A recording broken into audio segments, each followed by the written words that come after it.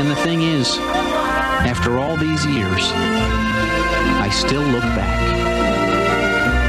with wonder.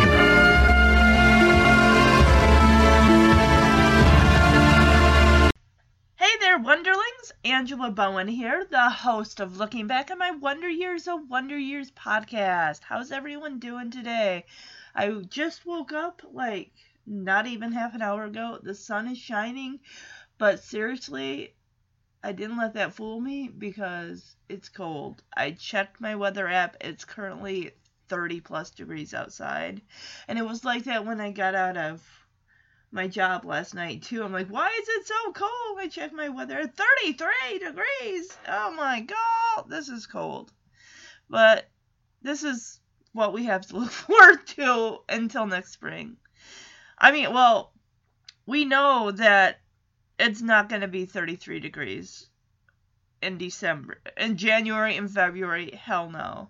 It's going to be more like 3. But the sun's out. At least I can say that. That's nice because that kind of perks up my energy a bit.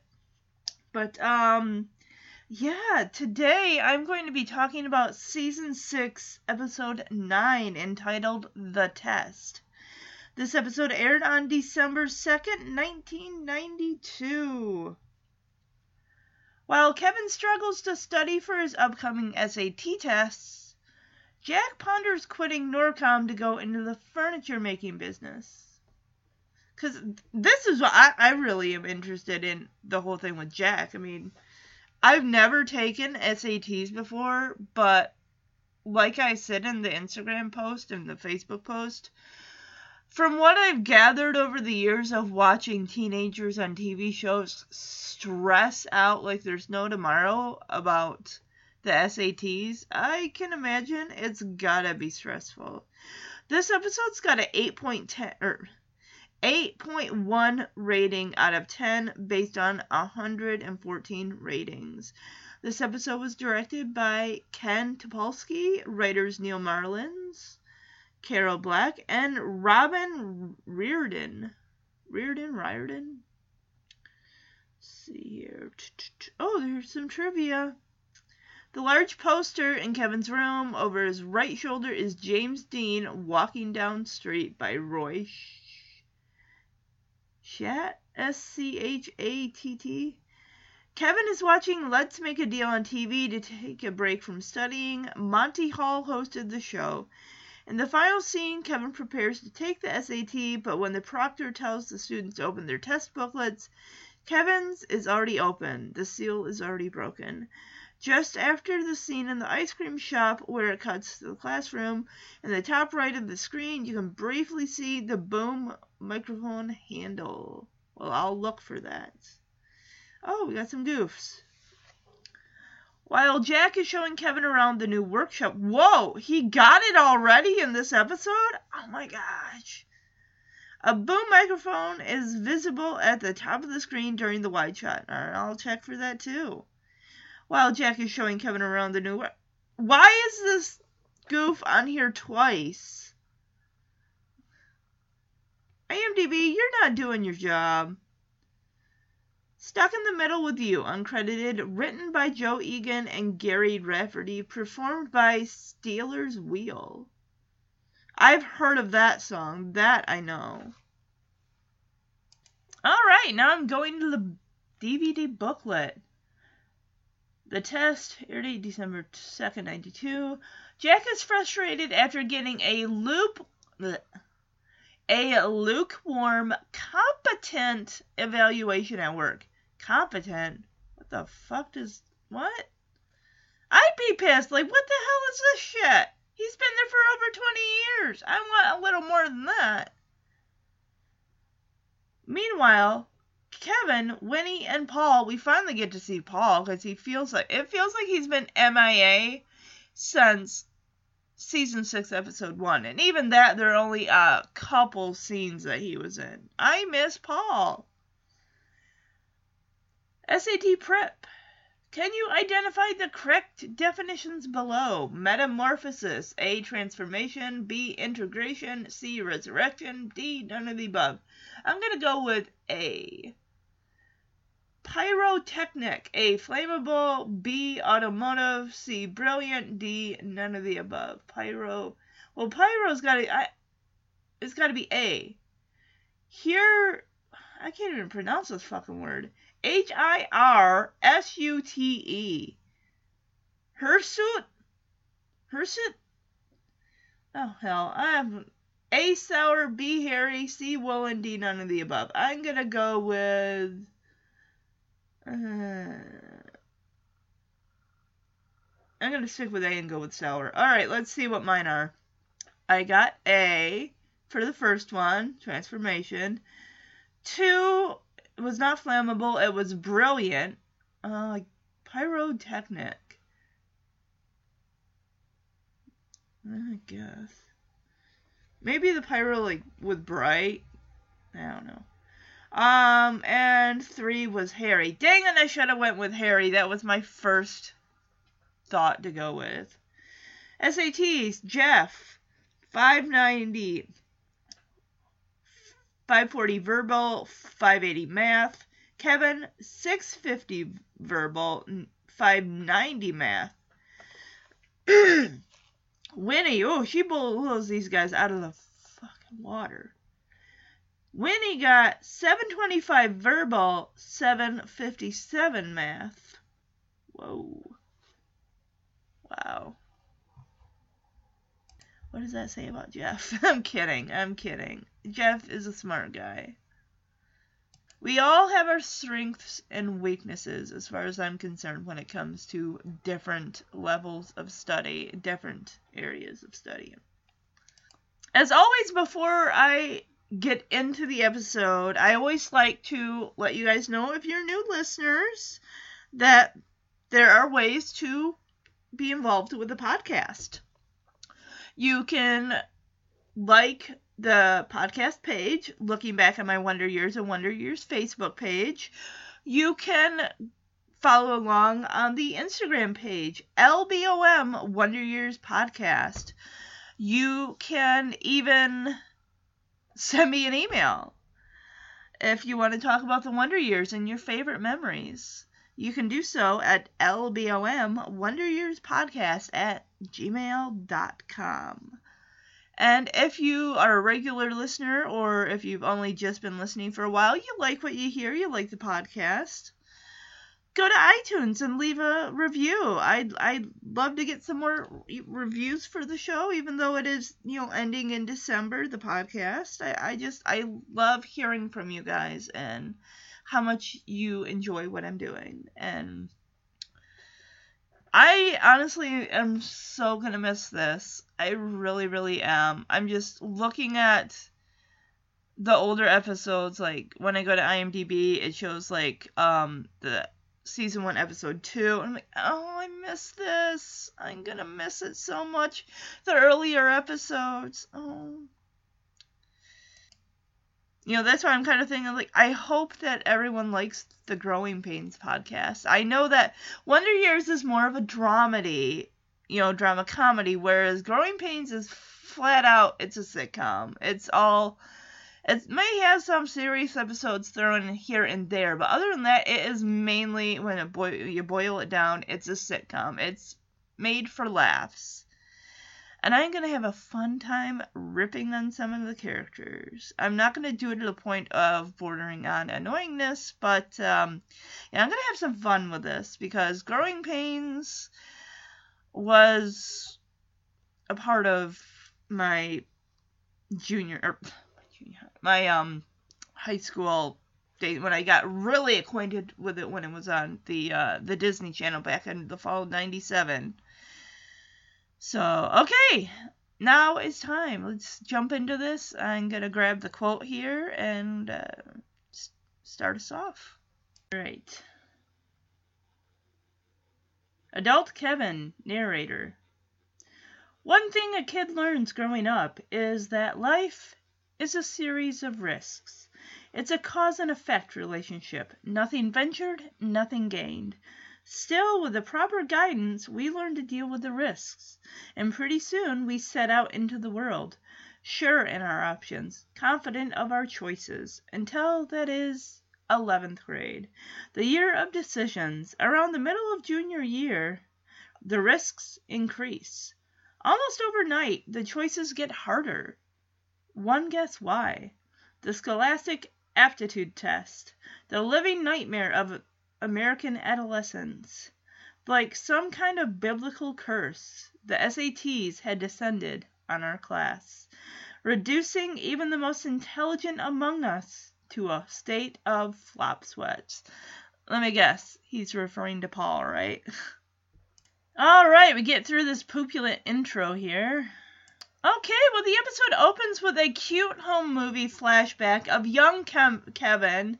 Looks like he's on, like the jungle gym or something at a park. So Kevin kind of narrates the whole thing of the quote that I was saying. Guys, sorry, I'm being a little rough here right now. As little Kevin's going down the slide, and Norma's at the bottom with their arms open, ready to catch him. It's so adorable. And even though I did do the quote, I want to play the narration because I can never do it as good as Daniel Stern does. He's just, something about him is just, it's so good. And it's almost like we've come to think like, yeah, adult Kevin is Daniel Stern. If there's one thing every kid learns growing up, it's that life is a series of risks. It's a cause and effect relationship. Nothing ventured, nothing gained. Still, with the proper guidance, we learn to deal with the risks. And pretty soon, we set out into the world, sure in our options, confident of our choices. Until that is. So, Kevin and his classmates are sitting in 11th grade. I don't know what fucking class this is supposed to be. Maybe it's SAT prep class or something like that. And we've seen this teacher before. Maybe he might teach, like, history or government or something. But the 3 questions that have the multiple choice, A, B, C, or D, or none of the above, are up on the board, and those are the ones that are in the DVD booklet. So the teacher, whose name I'm not sure of, the first word up on the board is metamorphosis, or the first one he points to. We have A, transformation, and then C is resurrection, and I think B might be interpretation or something, and then D, of course, is none of the above. Metamorphosis, it's transformation. Think of the butterfly. Think of the caterpillar turning into the butterfly. I'm thinking of Fox and the Hound here. Of course, that movie did not come out until like 1981, so this was ways off. So he asks any of the kids, like, anyone here, and Randy, of course, raises his hand. Randy has made it through, I think, season 2 all the way through season 6, which is interesting because Kevin's had, other friends here and there, but Randy is the one that is, I mean, you got your main man, Paul, but then Kevin had, like, Doug and, some other people, but Randy was the one, he's like, there's something about that actor, I guess, that the creators liked, that they wanted to keep him around for the duration. I mean, he's not in every single episode, but he's in quite a bit of them. Oh, integration is B. What the hell did I say? Interpretation? I don't fucking know. Randy's like B, C, no, D. And the guy just looks at him like he's a fucking idiot. It's like, it's A, dum-dum. Oh my god. Metamorphosis does not mean integration. It doesn't mean resurrection. And it sure as heck does not mean T, none of the above. Of course, Jeff's gotta have his little funny snide comments, because he and Kevin are sitting, like, right next to each other. And Jeff's all like, I knew that. Kevin's like, yeah, sure you did. And I like how adult Kevin is telling how 11th grade is the year of hard choices, because that's when you actually start really seriously. You take your SATs, maybe your ACTs, and you're actually actively thinking about college. Because by senior year, you gotta have, like, you've already put in your apps to college. You're waiting for acceptance, basically, by your senior year. And freshman and sophomore year is pretty much, I'm not going to say, like, that's your lazy year to do whatever, because you got to buckle down all 4 years if you want to get into a good college. It's not about waiting for the last, like, couple years to just buckle down and study as hard as you can because you want to play around your freshman year. But, yeah. A lot of decisions come around your junior year. So the teacher kind of sits on his desk and he holds out the college entrance examinations booklet. And he tells the class, I suggest you guys take this home and read it. Because you are going to need to if you want to get a good score on your SATs. So the teacher points, kind of thumbs to the next word, pyrotechnic. A, flammable, B, automotive, C, brilliant, D, none of the above. I thought flammable because of pyro, like pyrokinesis or something like that.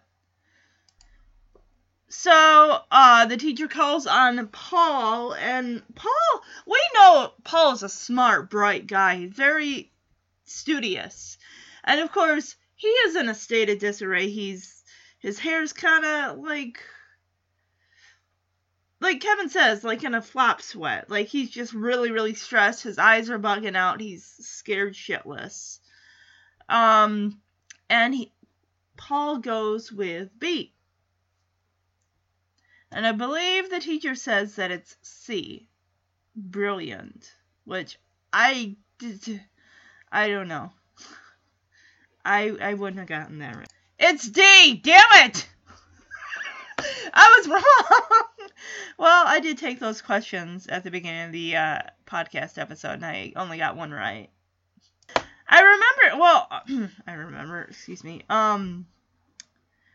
When the teacher calls on Paul, and Paul is just kind of looking around, and Kevin kind of gives him the head nod, like, hey, go ahead, you can do this. And, of course, Paul gets it wrong, and Jeff's all like, I knew that one too. And Kevin's like, yeah, I'm sure you did, just like you knew the last one. Of course, at this last comment, the teacher kind of catches on, like, okay, Mr. So-and-so. Hirsute. Is that... How did I pronounce it? I don't think I pronounced it like that. It's Harry. It's Harry. I would not have gotten hirsute. Harry from hirsute. No way. Oh, it's a meaning. It's not like... Okay.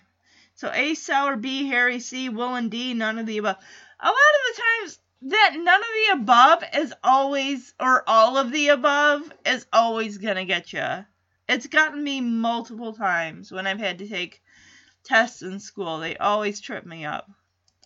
And Jeff is really like, let me see. And Kevin, the whole time, is just smirking like, yeah. Oh, you don't got this. You don't know it. So I'm going to play this clip. And you can hear Paul freaking out and Jeff struggling to remain Mr. Cool. Like, oh, I knew that one. I knew that too. Metamorphosis.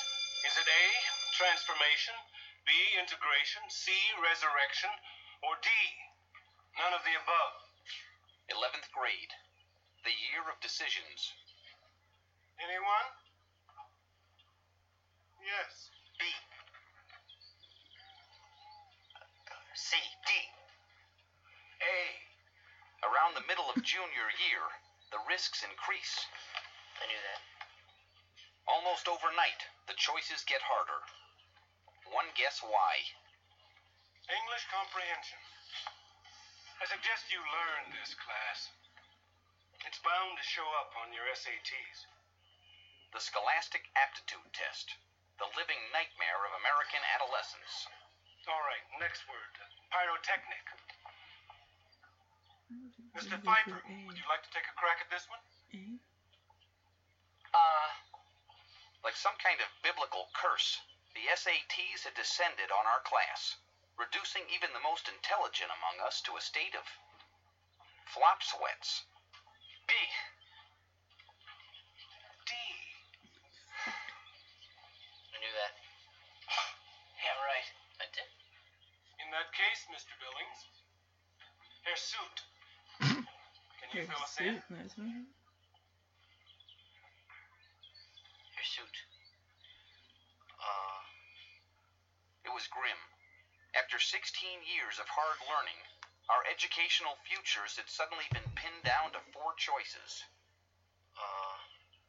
A, B, C, and of course... So the questions just keep coming as Jeff and Kevin are in the lunch line, and the lunch lady's like, do you want Jell-O or pudding? Wow, decisions. I don't know, it depends. Does the Jell-O have bananas in it, or strawberries, or orange slices?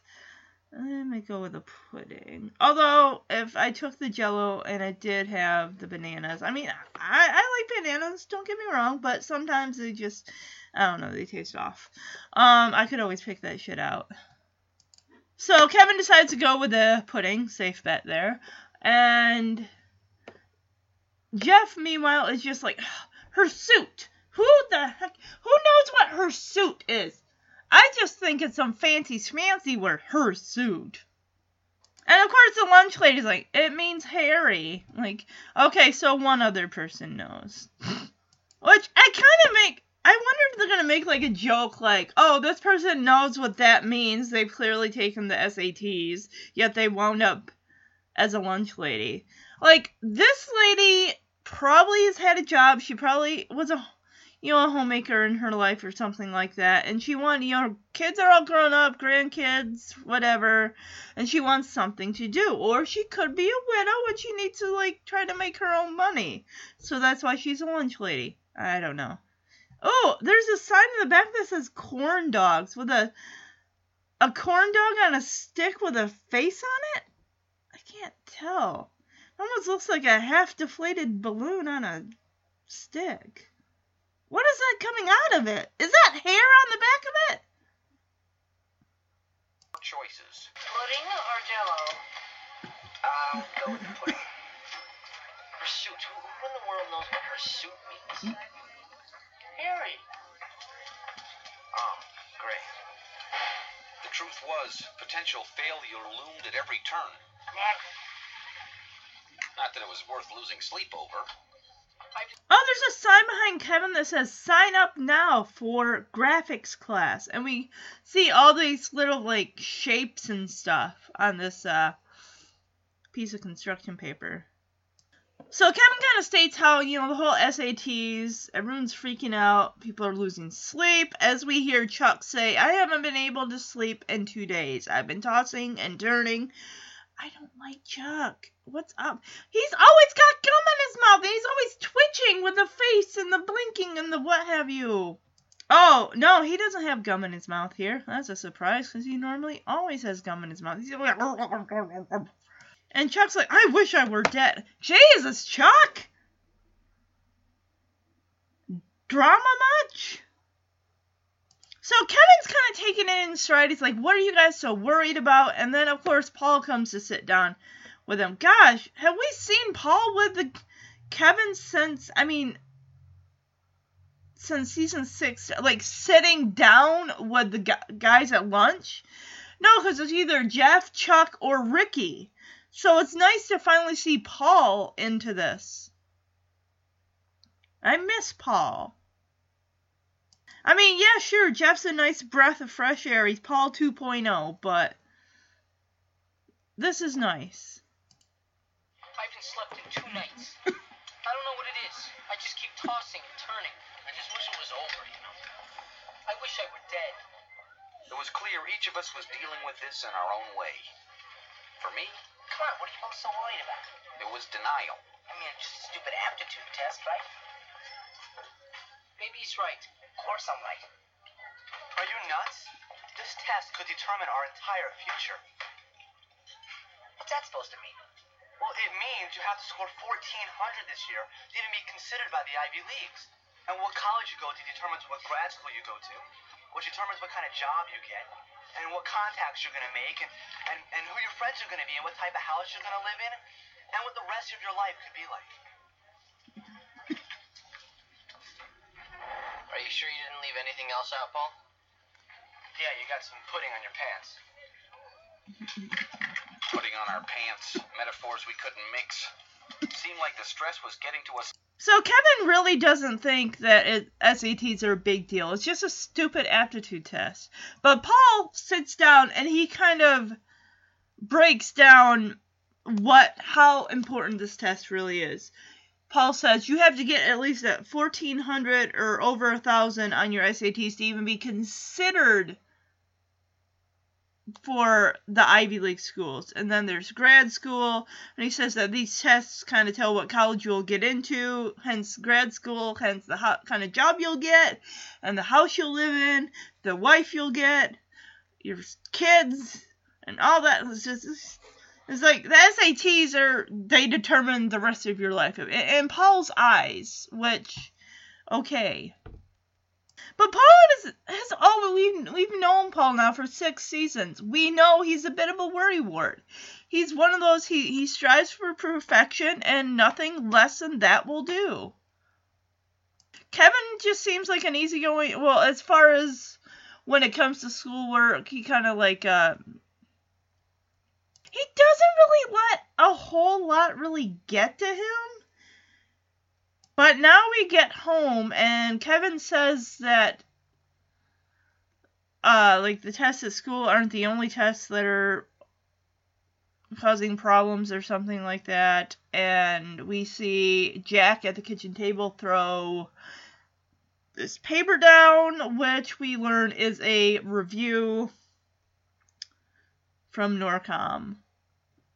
Oh, I'm sorry, guys. No, Kevin said as we go from the lunchroom to home, seems like the stress was getting to us all. So then the stress over the SATs, Jack is stressed and most likely pissed off at this crap-ass review from Norcom. He's been there for over 20 years. Stress was getting to us all. My dad included. Competent? What the hell does competent mean? Probably means you did a good job, Jack. For my father, the crisis was his annual evaluation from Norcom. You know how many weekends I put in there? You know how hard I work? I don't believe this. Which isn't to say the old man wasn't graceful at taking constructive criticism. Now look, honey. There's excellent right here. Yeah. For demeanor and appearance. Means a guy like my haircut. Honey, they probably didn't even give it much thought. You know how much they appreciate you there? The hell they do. Still, in my own way, I kinda sympathized with the guy. Spoon? After all, this was really none of my business.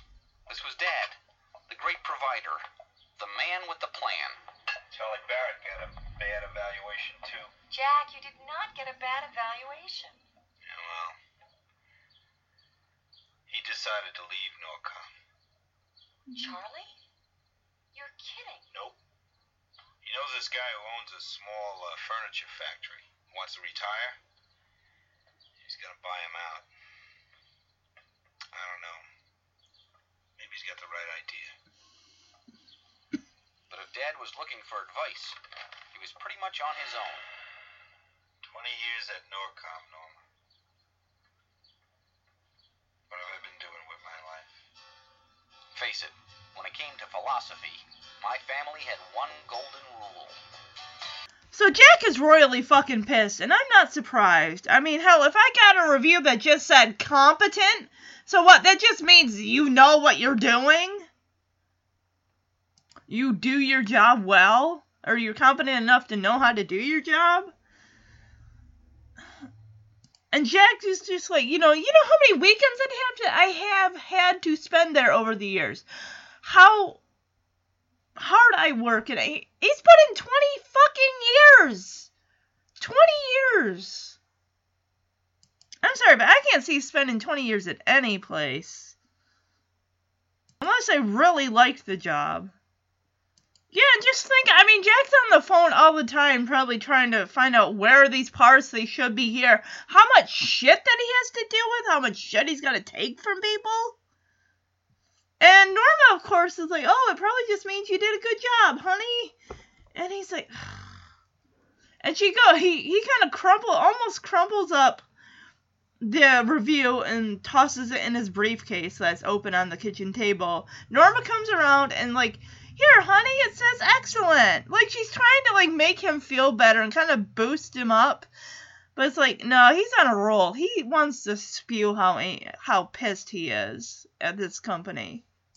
Oh, the excellent is for demeanor and appearance. And Jack is like, well, the guy just liked my fucking haircut. Give me a break. And Kevin says, this is an annual review. He gets a review once a year. I remember the reviews I used to get from Goodwill and stuff like that, and they go over, like, goals, like, from the previous year, what we wanted to see you improve on, and what you still need to improve on. Stuff like that, like, going through all of that, and like, okay, have you met your goals from last year? Okay, you haven't, let's still work on these, but then we should also focus on this. Stuff like that's important to improve, not just you as a worker, but you yourself, and everything like that. So, Jack mentions that this guy named Charlie up and just left Norcom after his review. He got a really bad review. He put in his notice. And, okay, so this is where we learned how exactly Jack got this factory. Charlie knows a guy who's looking to retire, and he's got this small furniture factory. And Charlie's thinking of buying the guy out. So I think this is what's going to get Jack interested. Jack's like, I've been at Norcom for 20 years. What the hell am I doing with my life? Yeah, it's like, if Jack hadn't, done the furniture thing, he probably would have stayed at Norcom until he could retire at 55. He's only in his early 40s right now. And when Jack says, I'm thinking maybe I should drop Norcom. And the look that Norma's got a kind of a scared look, an apprehensive look, because, Jack is the breadwinner. Norma's not working at all. So she, of course, is really flashing in her mind, how are we going to keep the house? How are we going to pay the electric bill and put food on the table? We have one son still living here because the other son is currently shacking with the girlfriend and the baby. So, yeah, it's like this whole time, Jack's the provider of the family. He provides everything, so Norma just has to take care of the house, the laundry, the food, that stuff. So, that can be one of those pull the rug out from under you moments. If Jeremy came home and said, oh, by the way, I quit my job, do you want to know how freaked out I would be? Yes, we both work full time. But I'd be like, great, we're going to lose the house. I'm not going to have a car to get to my job. Blah, blah, blah. We're going to be living on the side of the damn road. Like, but this is Jack, he's probably just thinking in his head, like, what are my options at this point? He's in his 40s. If he just starts over with another job, he'd have to start way at the bottom, make a lot less than what he's making now. But I think Jack mainly is like, I'm tired of wearing the suit and the tie. I want to be my own boss, which I'm sure in a way, that is everybody's dream. Hell, that's my dream. I would love to be I would love to work from home. I would love it. And I hope maybe one day there's something out there I can do that I can work from home. So Kevin is setting the table for dinner since it's just the three of them. He really doesn't have a lot to do. And the look, he says that he sympathizes with his dad. I mean, because his dad has always provided for them, and maybe he's seen his dad. Now that Kevin's got decisions of his own to make with SATs and everything. it's like Kevin is like, he's got his head bent down and he offers like Jack a spoon and Jack grabs it and like slams it down on the table. You know, he's pissed. He's working through his anger here, but Kevin kind of looks like at his dad, just kind of not side eyes him, but just kind of like his head turns in that direction. And we get a shot of Jack. And this Jack's expression is just one of, I wouldn't say he's broken, but it's a pained expression, as in, I don't know what to do. It's like, what words can you honestly say to make your parent feel better? It's almost like anything you think that he would say, Jack is gonna turn around and like, yeah, I get that, but blah, blah, blah, blah, blah, blah, blah, blah, blah, blah. It always boils down to how hard I work, how much time I put in with this company, and this is what I get from them. They only see me as just another body. Okay, so Charlie Barrett is the guy that is thinking of buying out that retiree, buying out his furniture shop. Because Jack says, well, he got a bad review too. And Norma's like, Jack, you didn't get a bad review. It's like, Norma, I know you're trying to be supportive, but yes, he got a shitty review.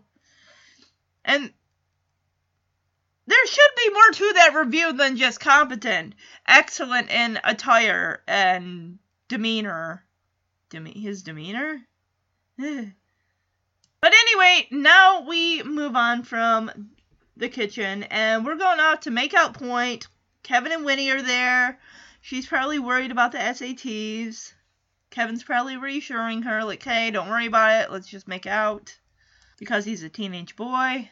And this is where the song Stuck in the Middle with You. Whenever I hear this song, and I've not seen the whole damn movie, but I know the scene from Reservoir Dogs with Michael Madsen cutting off that cop's ear and torturing him and pouring gasoline on him. I don't know if he lights him on fire. I didn't see the whole scene. Yeah, this is one of Jeremy's favorite movies along with Pulp Fiction, which, that's great, but he keeps saying, we're going to have a Quentin Tarantino movie marathon. And I'm like, no, we're not. We're not going to do that. You can watch those movies if you want, but I don't want anything to do with them. I can't stand the violence. And I'm sure you're like, but there's not that much violence in it. Like, I don't care. I don't want to see some guy cutting off one guy's ear and screaming into it. Can you hear me now? And as soon as Winnie's like, Kevin, I'm worried. He's like, about what? And she's like, the SATs. And Kevin's like, oh, not you two. I just had to hear this from Paul and Jeff and Chuck. I don't want to hear it anymore. It was every man for himself. Kevin, I'm worried. About what? The SATs. No, not you two. It was bad enough to have to face this in the cafeteria, but not in the front seat of a hot car. Winnie, it'll be fine. You really think so? Yeah. Maybe you're right. Except what happens after the test? What? Well, the SATs are just the beginning. I mean, after that, we graduate and go to college. What if we end up at different schools? And what if they're thousands of miles apart? What if we never see each other anymore? Jeez, now my girlfriend was turning into Paul Pfeiffer. Well, Winnie, that's over a year away. Do we have to worry about it now? Of course we don't. I mean, we'll still see each other at Christmas, right? It was awful. This one crummy test was poisoning my life, plaguing my future. So there was only one way to fight back. So Kevin assures Winnie, like, look, it'll be fine. I know you're worried about the SATs. They kiss, and then all of a sudden she's like, but what happens after the test? He's like, wait, what about it? I don't understand. And she's like, well, soon we'll graduate and go off to college. And Kevin just looks at her like, Winnie, that's like a year away. Can we not worry about that right now, right this second? And she's like, what if we end up 1,000 miles away? Will we still see each other? Will we still be together? And it's like, I don't know. Guys, I don't know what happens after the series finale ends, other than the fact that Kevin and Winnie don't end up together. She goes off to France to study art history or something. And Kevin probably meets his future wife in college. So maybe they're together for their senior year. I really wish we could have seen Kevin's senior year and seen them graduate. But he's like, do we really have to worry about this tonight? And she's like, I guess not. And they kiss. And then she breaks away and like, oh, we'll still see each other at Christmas, right? And like, can we worry about that next year? Please. Oh my god. Because after they take the SATs, the next thing is like, what are the results going to be in? Where are they going to be in? Oh my gosh, I hope I did good on blah, blah, blah. And this test, and English and math and whatever else, vocab. I mean, that's going to be very stressful because, like Paul said, that kind of determines the type of school you're going to get into. Because that Paul is headed for Ivy League. Because then he goes to, is it Harvard, I think, to become a lawyer? And Winnie kind of just leans her head back on Kevin's shoulder, closes her eyes. And Kevin's like, this one test was poisoning the waters, ruining my life. And he says the only way to fight back. And then we get Norma, Kevin, and Jack getting some ice cream as Norma leans forward and she's like, I want the pralines and cream. I'm like, yes, pralines and cream. Yummy. That is so yummy. So while they're at the ice cream shop, Charlie comes in. So Jack's like, oh, Charlie, what are you doing here? And Charlie's like, well, I just thought I'd come down and get the family some ice cream, to celebrate. I see in the back on the window there, it says Banana Supreme, 3 flavors, 98 cents. Oh, does that mean like 3 different flavors? Like you can choose either, or maybe it's Banana Supreme, you can have like whatever 3 flavors you want with banana. I don't know. That's a good price though, 98 cents isn't bad.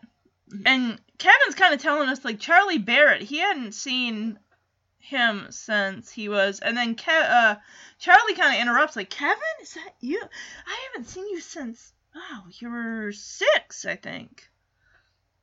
So Charlie asks Kevin, like, what grade you in now? And Kevin's like, 11th. And Charlie's like, wow, that means next year you'll be in 12th. And I'm thinking,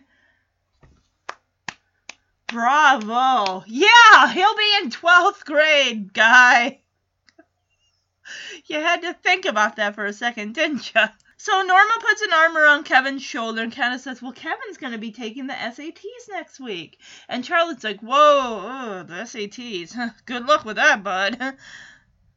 So Charlie orders he was going to say a pint of strawberry. Like, oh, you know what the hell? Make it a quart. May as well live on the edge, right? Like, I got money. I'm rolling in it. So Norma's like, yeah, so Jack said you're leaving Norcom and you got all these big plans. So she said, wow, that must be so exciting. And he's like, yeah, definitely long overdue. And then he kind of pats Jack on the arm because Jack's leaning forward with like his dollar in his hand to get, the ice cream and everything like that. And he's like, yeah, long overdue, huh, Jack? As he pats him on the arm. And Jack, of course, just kind of, like, winces, like, tight smile, like, yeah, it's long overdue. Yeah. All right, I'm going to play this clip here, because, Charlie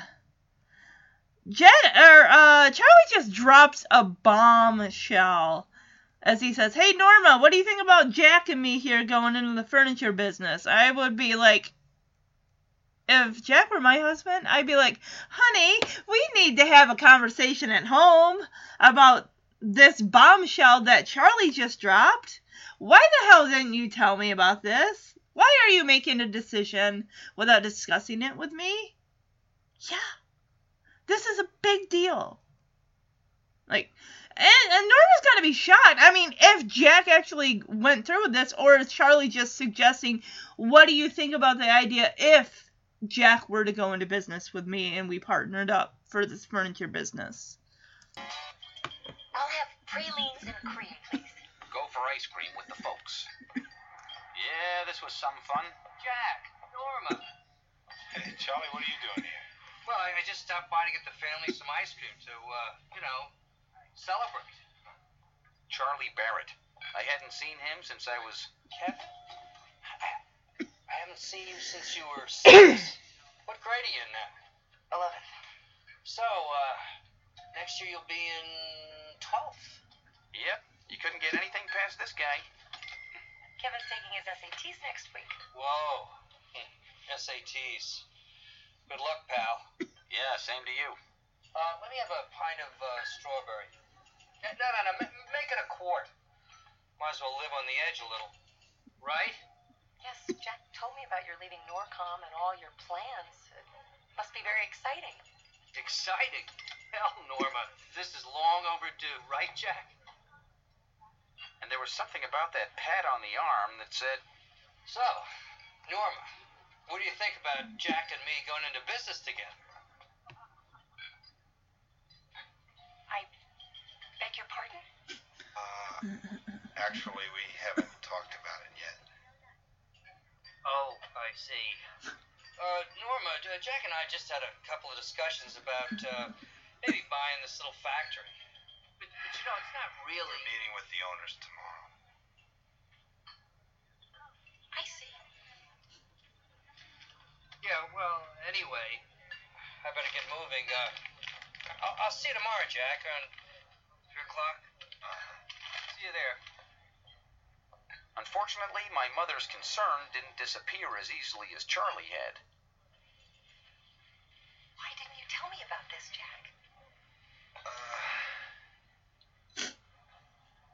Maybe we ought to talk about it at home, okay? Kevin, I'll get the car. And suddenly, I had the feeling something big was going on here. For Mom, for Dad, for the whole family. And whatever it was... Hey, good luck with those SATs. I hear they're a real killer. This time, Thanks. I knew the answers weren't going to be easy. Yeah, and Norma's look is of major shock and surprise. That was not what she was expecting. And she kind of looks at... She's like, I beg your pardon? And she just turns to Jack like, what? Honey, what is this? And yeah, Jack's like, well, I haven't really talked to her about it yet. We actually have a meeting with the owner tomorrow, and yeah. And of course Charlie realizes is like, oh, I opened my mouth and shouldn't have said anything. Because he ducks right. He's like, okay, thank you, my ice cream. Okay, I have to go. Jack, I'll see you Monday. Okay, bye. And so Jack is just left there like, he doesn't know what the hell to say. Like, I was going to talk to you. And she's like, yeah, you should have. Like, why would you make a decision like this without talking to me it's like, that is a hell of a big decision to not talk to your spouse about. That is a life decision. That you have a discussion with your spouse before making a decision like that. Especially because he's like, oh, we're going to go talk to the owner on my... Whoa. Back up. Put that on hold for a second. Explain where you were just at Norcom and now you're thinking of leaving and taking this big fucking risk.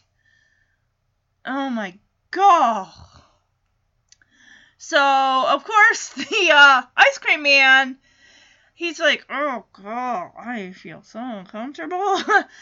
Jack's like, hey, honey, why don't we discuss this at home? Kevin, here, because Jack's got the single cones. Oh, that's why he only had $1, because you got 3 cones for $1. So he hands it to Norma, who I'm not surprised. I'm surprised she didn't like, damn it, I don't want this ice cream. I want to talk about this. No, that's not Norma. No, that would be me. I would probably overreact. He hands the other 2 cones to Kevin, says, hey, I'll get the car. And the guy at the ice cream counter is like, hey, good luck on the SATs. I hear they're brutal. So my guess is the fact that he says, I hear they're brutal, as in, I never took the SATs. Now I'm working in an ice cream shop. So, oh boy. So now we're in class, and the teacher's doing that whole blank is to this as this is to blank. And he's like, come on, anybody, come on, guys, concentrate here. And, Kevin is the only one that doesn't have a textbook in front of him. Or is it that SAT, whatchamacallit thing? Like, Kevin says, as the SATs loomed nearer, our brains grew, like, smaller or something. It's just all this information and not enough room to put it, or be able to let it fully sink in. So the teacher calls on Chuck, and Chuck is like, yes, what? And so harassment is to intimidation as compliment is to, I'm like, I don't know. I don't know. As the teacher's waiting for Chuck to answer, Chuck's like, I have to go to the bathroom. As he, like, and if I heard a teacher, I didn't authorize that. You don't have a right to go to the bathroom. Answer the question first, then you can go to the bathroom. Of course, the class just erupts in laughter. It's like, it's just so tense that you probably you need that break. So Chuck leaves, and the teacher just kind of throws up his hands like, anybody else want to give this a shot?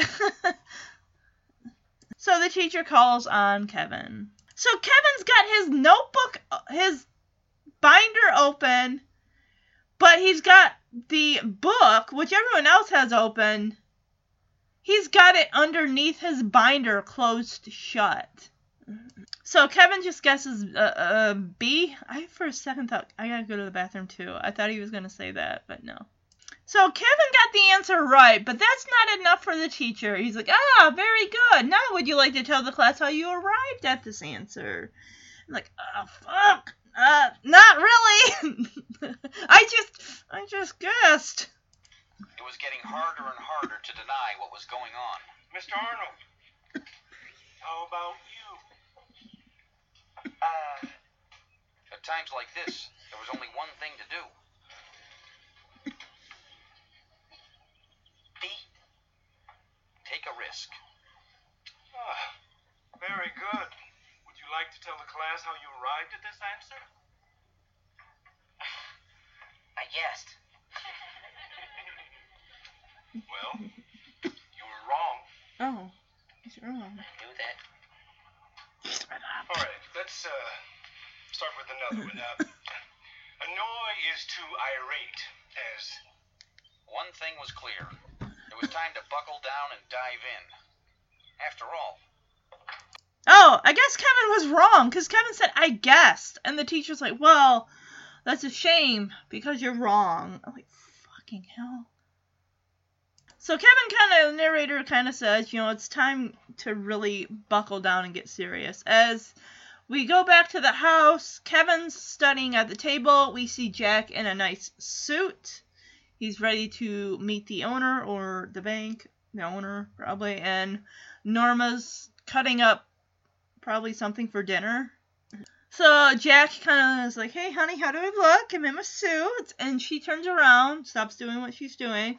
She's like, oh, honey, you look so handsome. And he's like, well, I bet you never thought you'd be looking at the owner of a furniture business. This is so cute. That's what my dad was doing. How do I look? You look very handsome. I bet you never thought you'd see me in the furniture business, huh? After 24 hours of constant negotiations, Mom had finally accepted Dad's plan. Here you go. Not that she was completely happy about it. I just hope it all works out. You don't know Mom a lot more than competent. I know that, honey. Good luck.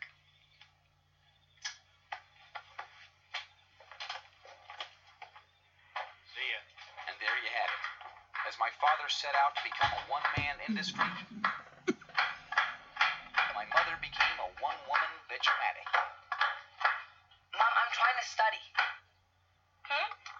Could you keep it down a little? Oh, sorry.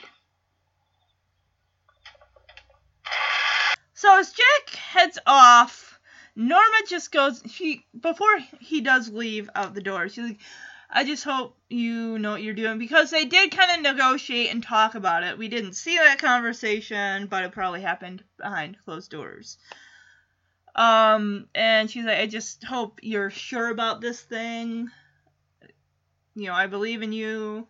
He's like, I'm more than just competent. Like, yes, honey, I know that you're more than competent. There's a lot riding on this, though. So, yeah, good luck.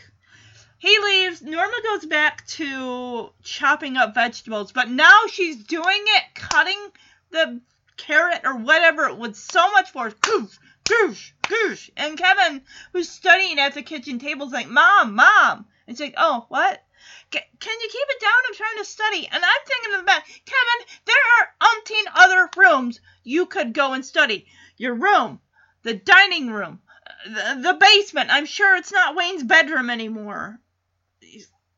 So, yeah, Kevin decides to study in his room. Like, here, I got all my stuff, got my books laid out, my notebook, my pencils, my open drink, which will just as easily be spilled all over my work, because where's the cap for that? There should be a cap that you can just put on top, or a screw cap, because one knock of that, because he's got it right by where his papers are, that is going to go all over the place. I bet we don't see that happen, though. Oh, of course, what drives Kevin from the kitchen is Norma starts the blender. She's like working her frustrations and her anger out on whether she's chopping up the carrot or she's working the blender.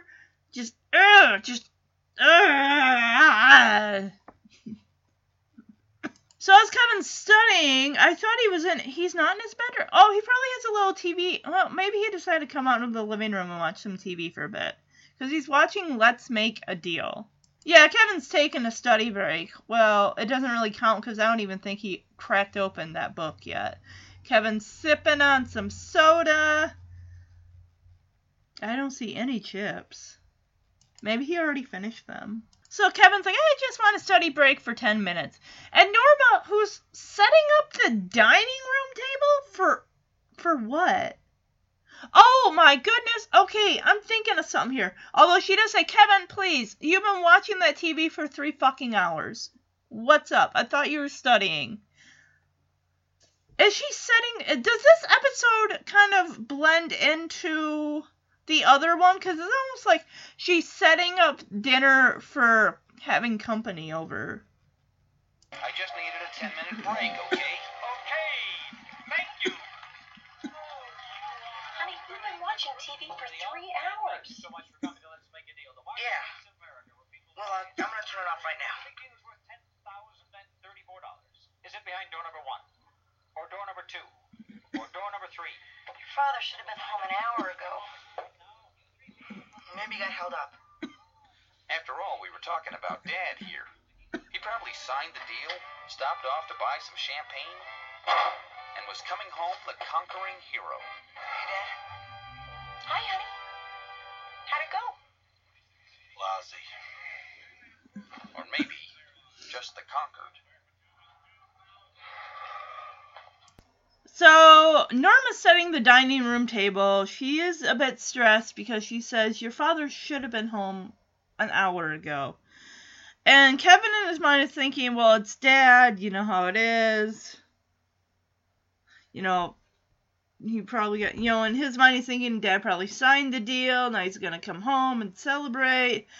But no, Jack comes home in a huff. He's pissed off, throws his briefcase down in a chair, and heads to the kitchen, probably to fix himself a stiff drink.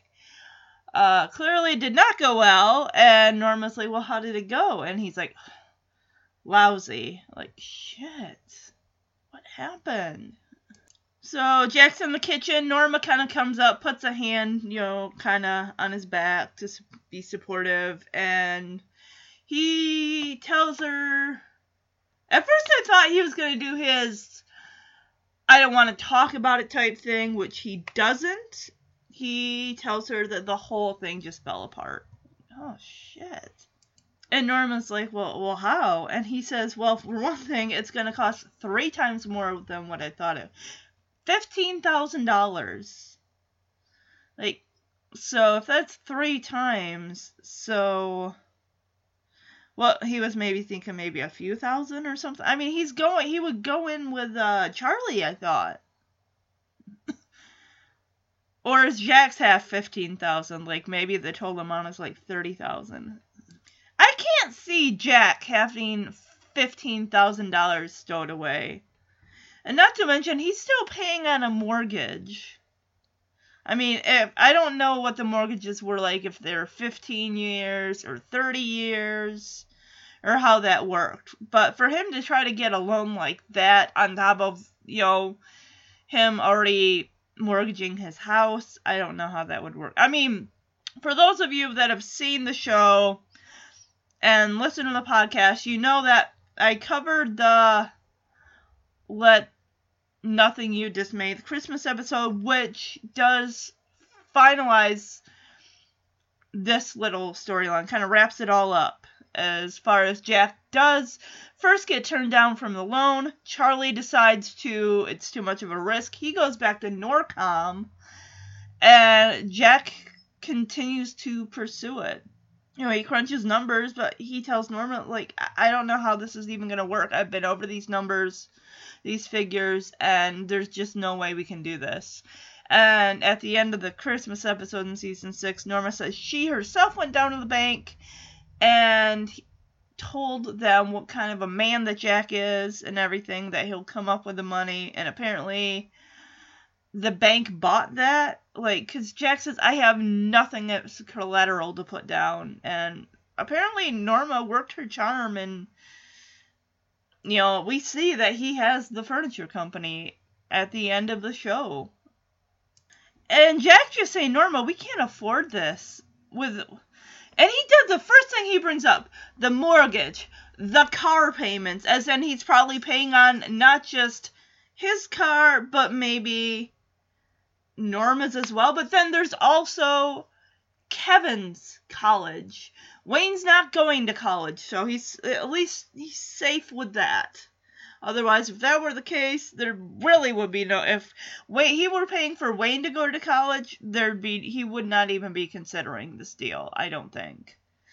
But he's just like, Kevin's going to be going to college in a little over a year and a half. So we have that to think about. I feel bad for Jack. It almost feels like he's kind of backed up against the wall. He wants to get out of Norcom. He wants to do something different. He's been at Norcom for over 20 years. He wants to get away from that grind. He would like to be his own boss. But circumstances, money is always going to be the bottom line. It always boils down to money.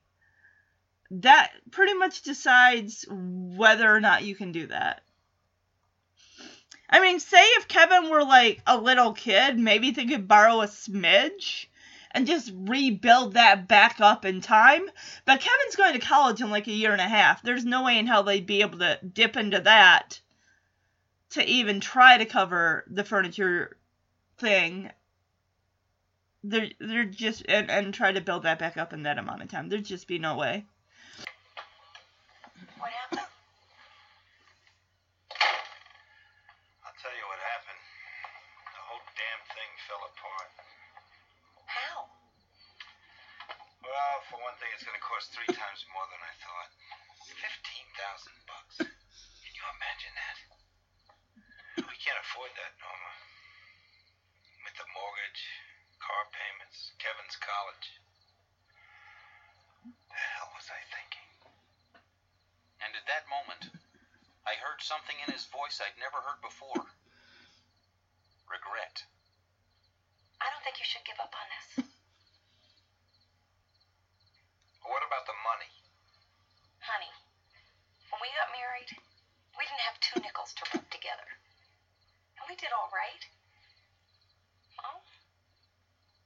it again. But if Mom was trying her best to give Dad a future, Forget it, Norma. the old man wasn't buying. I'm staying at Norcom.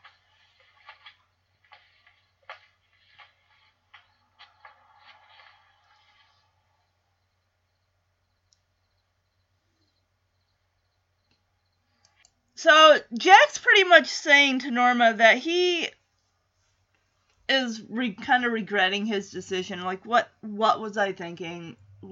Thinking I could leave Norcom and try to pursue this. And I love Norma. She's a supportive wife. She just brings up, honey, when we first got married, we didn't have 2 nickels to rub together. I don't want to see you give up on this dream. We made it before, we can make it again. And he kind of looks at her, and I'm sure there's a spark there of, I'm sure that he loves that his wife is emotionally supporting him in his decision, but he just finally says, honey, I gotta go back to Norcom. And Kevin says, that was the first time that he saw that look in his dad's eyes of regret. I feel so bad for Jack. I really, really do. But, I mean, think about it. When they freaking got married, and then they had Karen, then they had Wayne, then they had Kevin. Karen's not a dependent anymore. She's often married. I mean, yes, they still have the house, the car payments, and he's probably still paying on that one car from season 3. And, Kevin's college fund and everything like that, but there's just nothing to really borrow against. And he decides, honey, I'm sorry. I gotta go back to Norcom. And he kind of just walks past Kevin in the doorway, doesn't even really say anything to him. He's just really downcast, and I feel bad for him. And Norma just kind of watches him walk away, and she even feels helpless. It's like, what else can I say? I don't want him to give up on this dream, and I fully support him. It's almost like sometimes when things would get a little tight for Jeremy and I would be like, don't worry, this is a rough patch. Things are going to work out. We just got to, keep plugging away at it. We got to try to keep our heads above water, do what we have to do. Things are going to get better.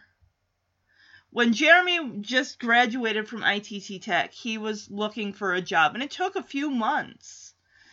But in that meantime, while he was looking, things were starting to dwindle.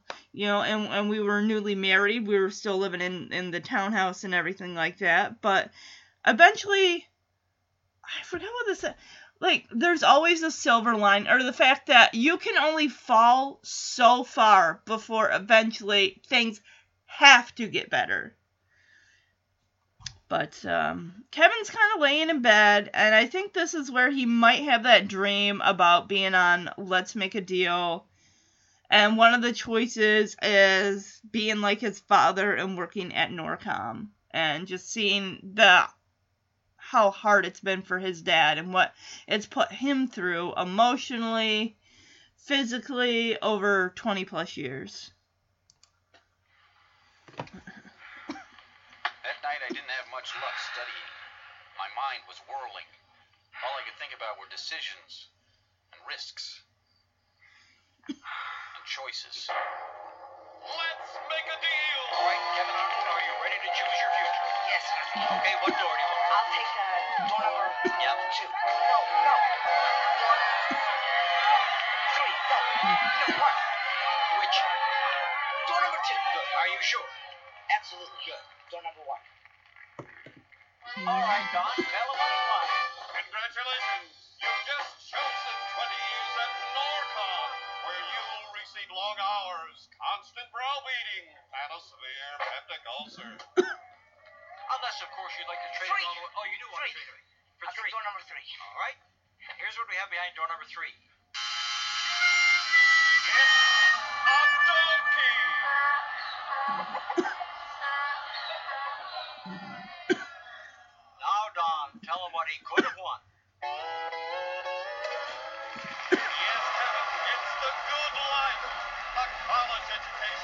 vacations to Hawaii, the girl of your dreams, and expensive club furniture. And all because you didn't study for your SATs.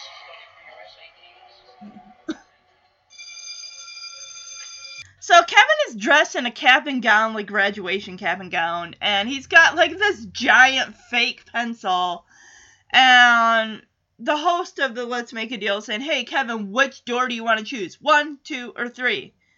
And Kevin chooses, I think it was the first, was it the second one? That was the second. Anyway, turns out that's like, oh, you've won 20 years at Norcom, and you're gonna be miserable just like your father. And then, of course, here's what you could have if you'd have chosen number 3.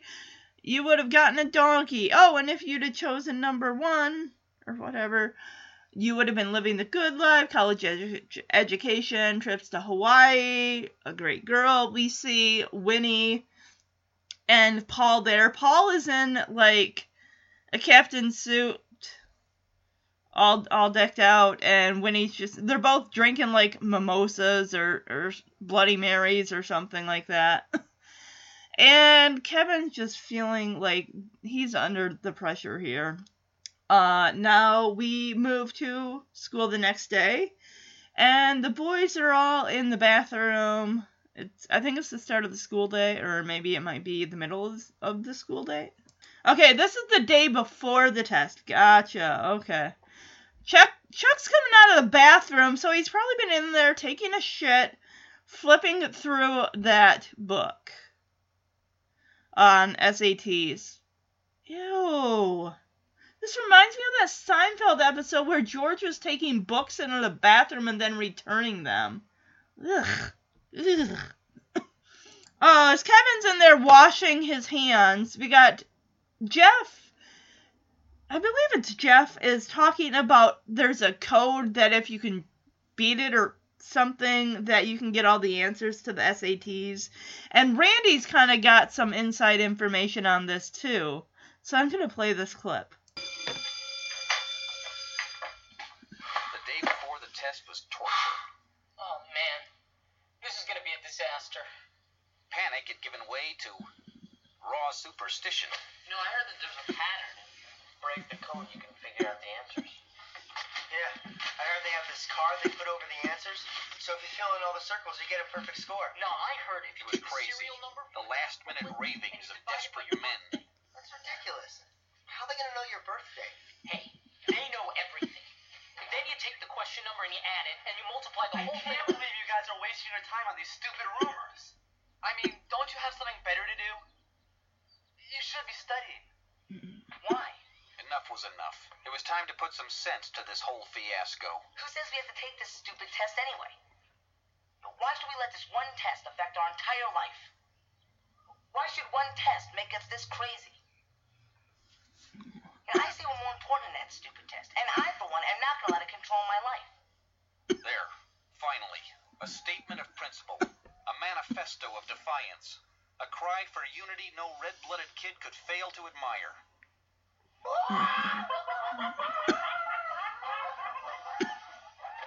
Nice try, buddy. And I guess that's when it hit me. What I'd been denying all week.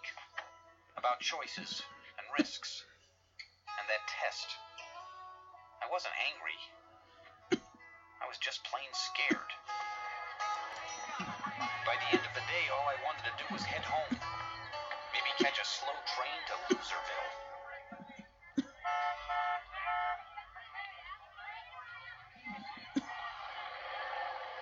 I don't know. Maybe Dad had the same idea too. So, Chuck and Jeff and Randy are all talking about these ways to, like, break the code and cheat and these supposed rumors. Paul comes in for one split-second scene, and he's like, I can't believe you guys with these rumors. You need to be buckling down and studying. And Kevin kind of faces off with Paul for a second, like, why should we let this one damn test define our lives? And why should we have to be so stressed out about it?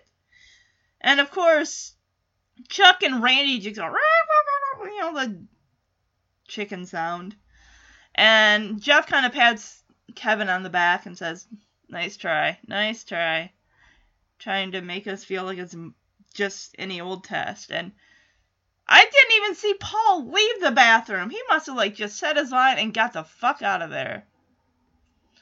But Kevin's walking out of school and he just wants to put the test out of his mind, even though it's the night before the test. And surprise, surprise, somebody shows up. His dad, which is interesting because I don't think he's ever shown up to pick Kevin up from school. Maybe they'll take a drive and talk and stuff, and maybe his dad will give him some insight about, the SATs, when he took them, if he took them. Hey, Kev. How you doing? Everything okay? Dad, what are you doing here? I thought maybe you'd like to go for a ride. What do you say? Well, I have my car over there, so... Get it later. Come on. Go and take one. The way he said it, Okay. Guess I knew I didn't really have a choice. Kevin, there's some things I want to talk to you about. The funny thing was, I pretty much knew what was coming. You know, sometimes it's not easy being the head of a family. Sometimes you have to make choices that affect everybody, and I'm not sure if you're doing the right thing.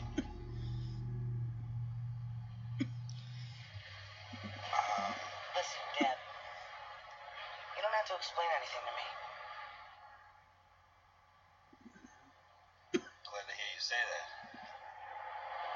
Hell, I understood what he meant. After all, in this world there were two kinds of men.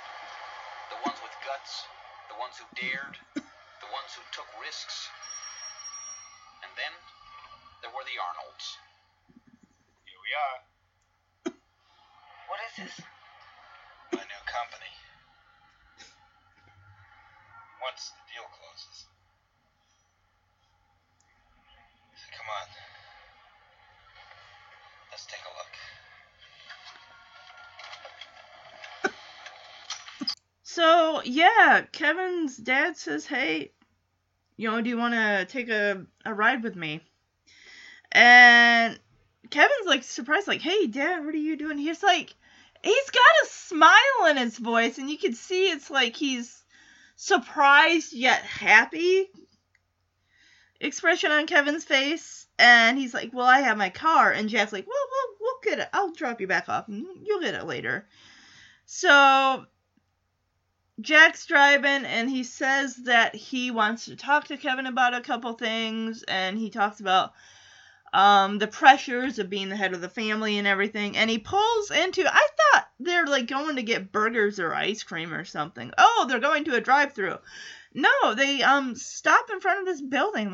Where are they at? They're not at Norcom. No, Jack says, this is my new company. I thought we'd take a look around. Oh, sweet! I'm so excited! I'm so happy for Jack. I really, really am. Here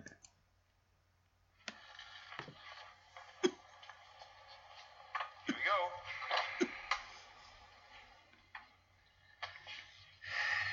Everybody's already knocked off for the day. It's usually really hopping in here. Yeah, I bet. Come on, I'll show you around. Look at that. It's great. I guess life is full of surprises, no matter what age you are. I didn't know you knew anything about furniture, Dad. I don't. But I'm ready to learn. Got a great crew here. What about Norcom? Figured your mom was right. It's time to take a chance. Norcom was killing me. So I left. What'd they say? They said goodbye. Yeah. They didn't throw me a party either. Dad, aren't you scared? Yeah. Come on. I want to show you where my office is. That afternoon, Dad and I took the tour. We furniture. We talked life. We made plans. And the next morning, at 8 a.m., 78 students gathered in the McKinley cafeteria to take what was supposed to be the most important test of their lives. Everyone had a different way of coping that day. Some were more effective than others. There are 5 sections.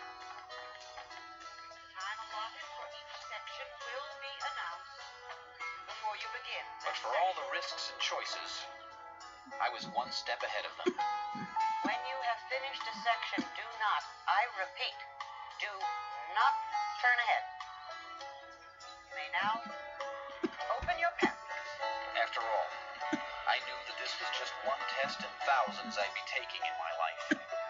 None of them final, none of them irrevocable. And the way I saw it, maybe life was a risk. But this time, I was ready. So Jack kind of gives Kevin a little tour of the factory. I mean, it's not a whole lot. He says that the work crew, which is an amazing crew, they kind of knocked off for the day. And he says they're really, really great. And he wants to show Kevin, where his office is and everything like that. And Kevin kind of asks, well, Dad, do you know anything about furniture? And Jack's like, well, I don't yet, but I'm really ready to learn. So I like that he's taking this new venture. Yes, it is a risk, but and Kevin's like, well, what happened to Norcom? And Jack tells him, well, I had to get out of there. Norcom was killing me. And Kevin's like, well, what did they say when you left? And Jack just looks at Kevin and is like, they said goodbye. I'm thinking, yeah, they didn't throw him a party, even though he'd been there over 20 years. No. In their eyes, I'm sure they saw Jack as expendable, as probably a lot of places do. Like, they can drop you and find 10 other people just like you that will clamor over your body to have your position. And Kevin kind of asks his dad, like, well, Dad, are you scared? And Jack's like, yeah, a little bit. So, yeah, and just, what Norma said kind of got to Jack. Like, she believes in him. We'll make it work. Whatever it takes, we'll do it. Remember, in the season 2 Christmas episode, how she wanted to, even though Jack was saying we cannot afford a color TV, and she's saying, honey, we'll eat hot dogs for a week? I think it was a week. And she's like, whatever it takes to do it, we'll do it. And he's like, no, not this year, honey.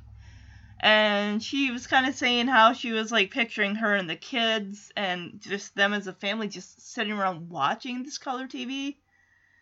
And at the end of that episode, Kevin says, well, Dad did get us that color TV 3 years ago, of course. So, Kevin, at, 8 a.m., he sits down with 70-some other kids to take the SATs. And they have, 2 kids at a desk.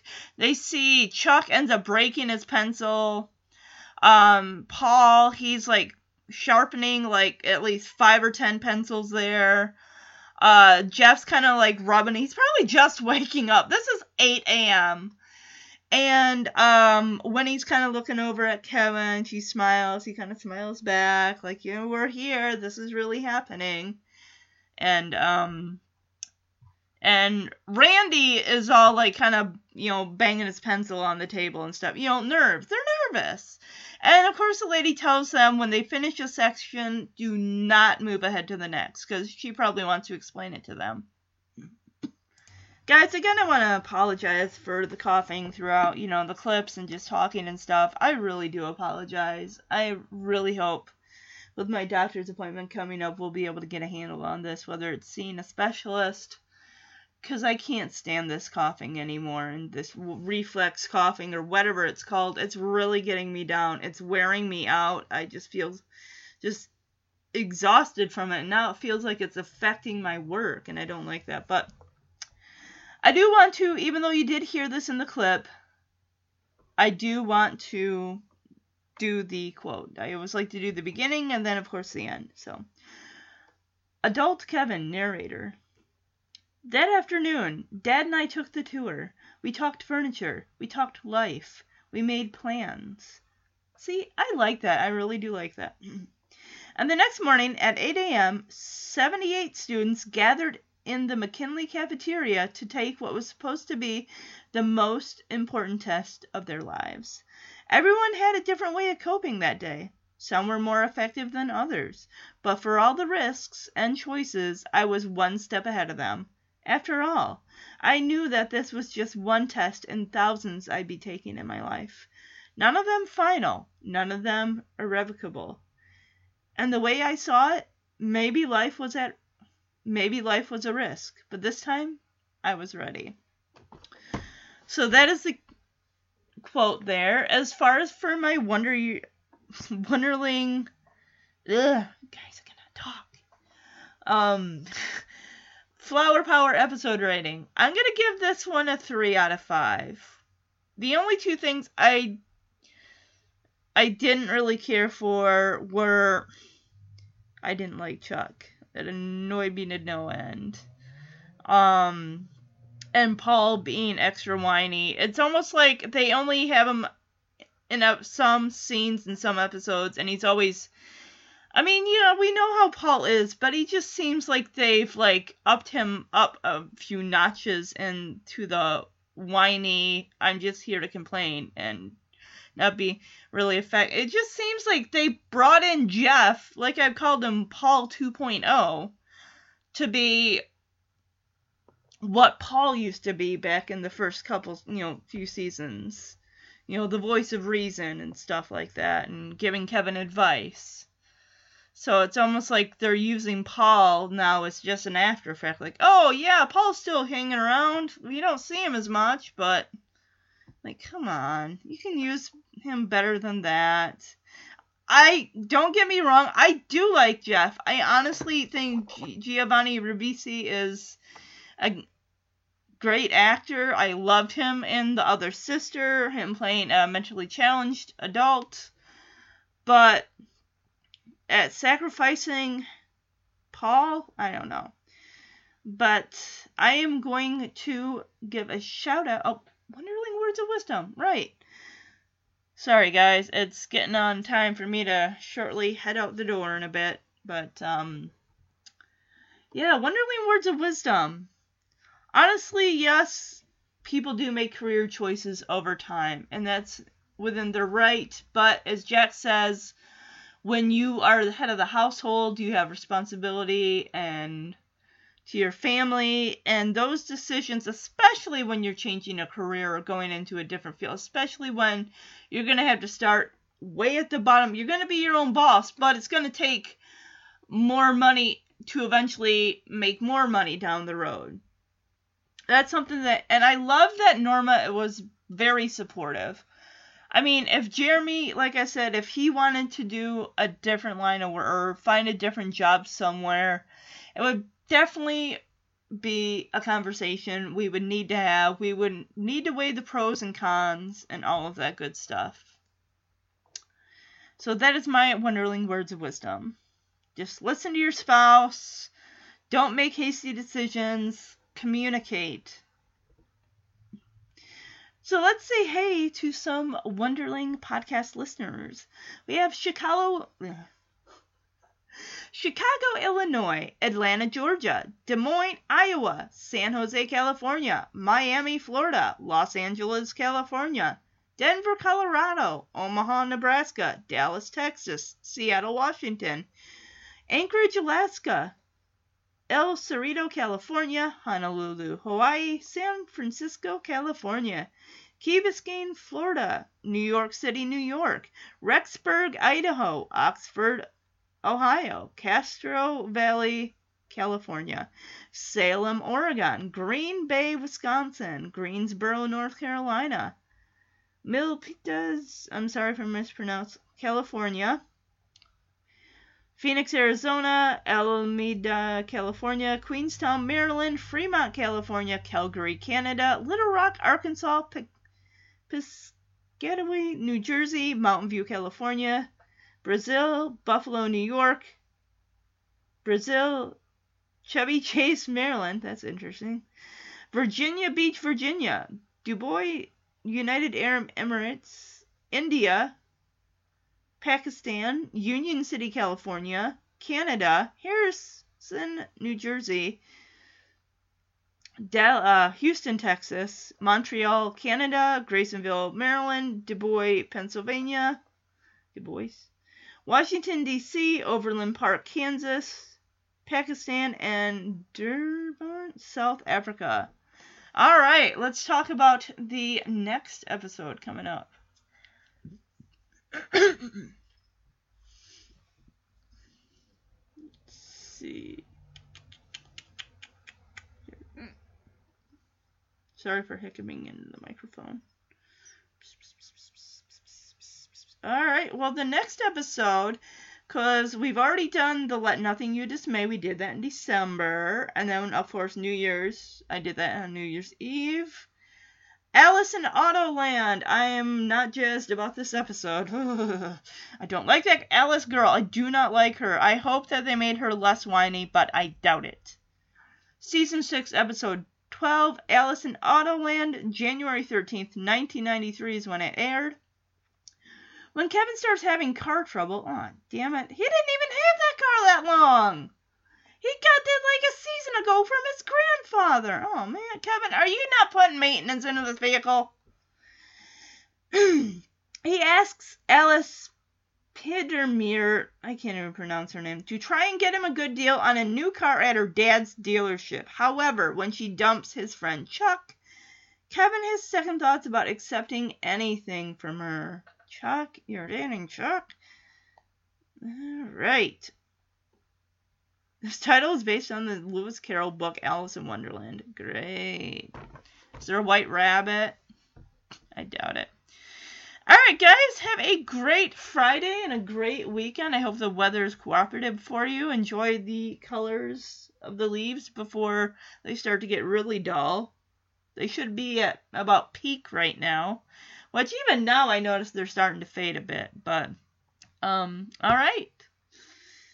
See you next week. Bye-bye.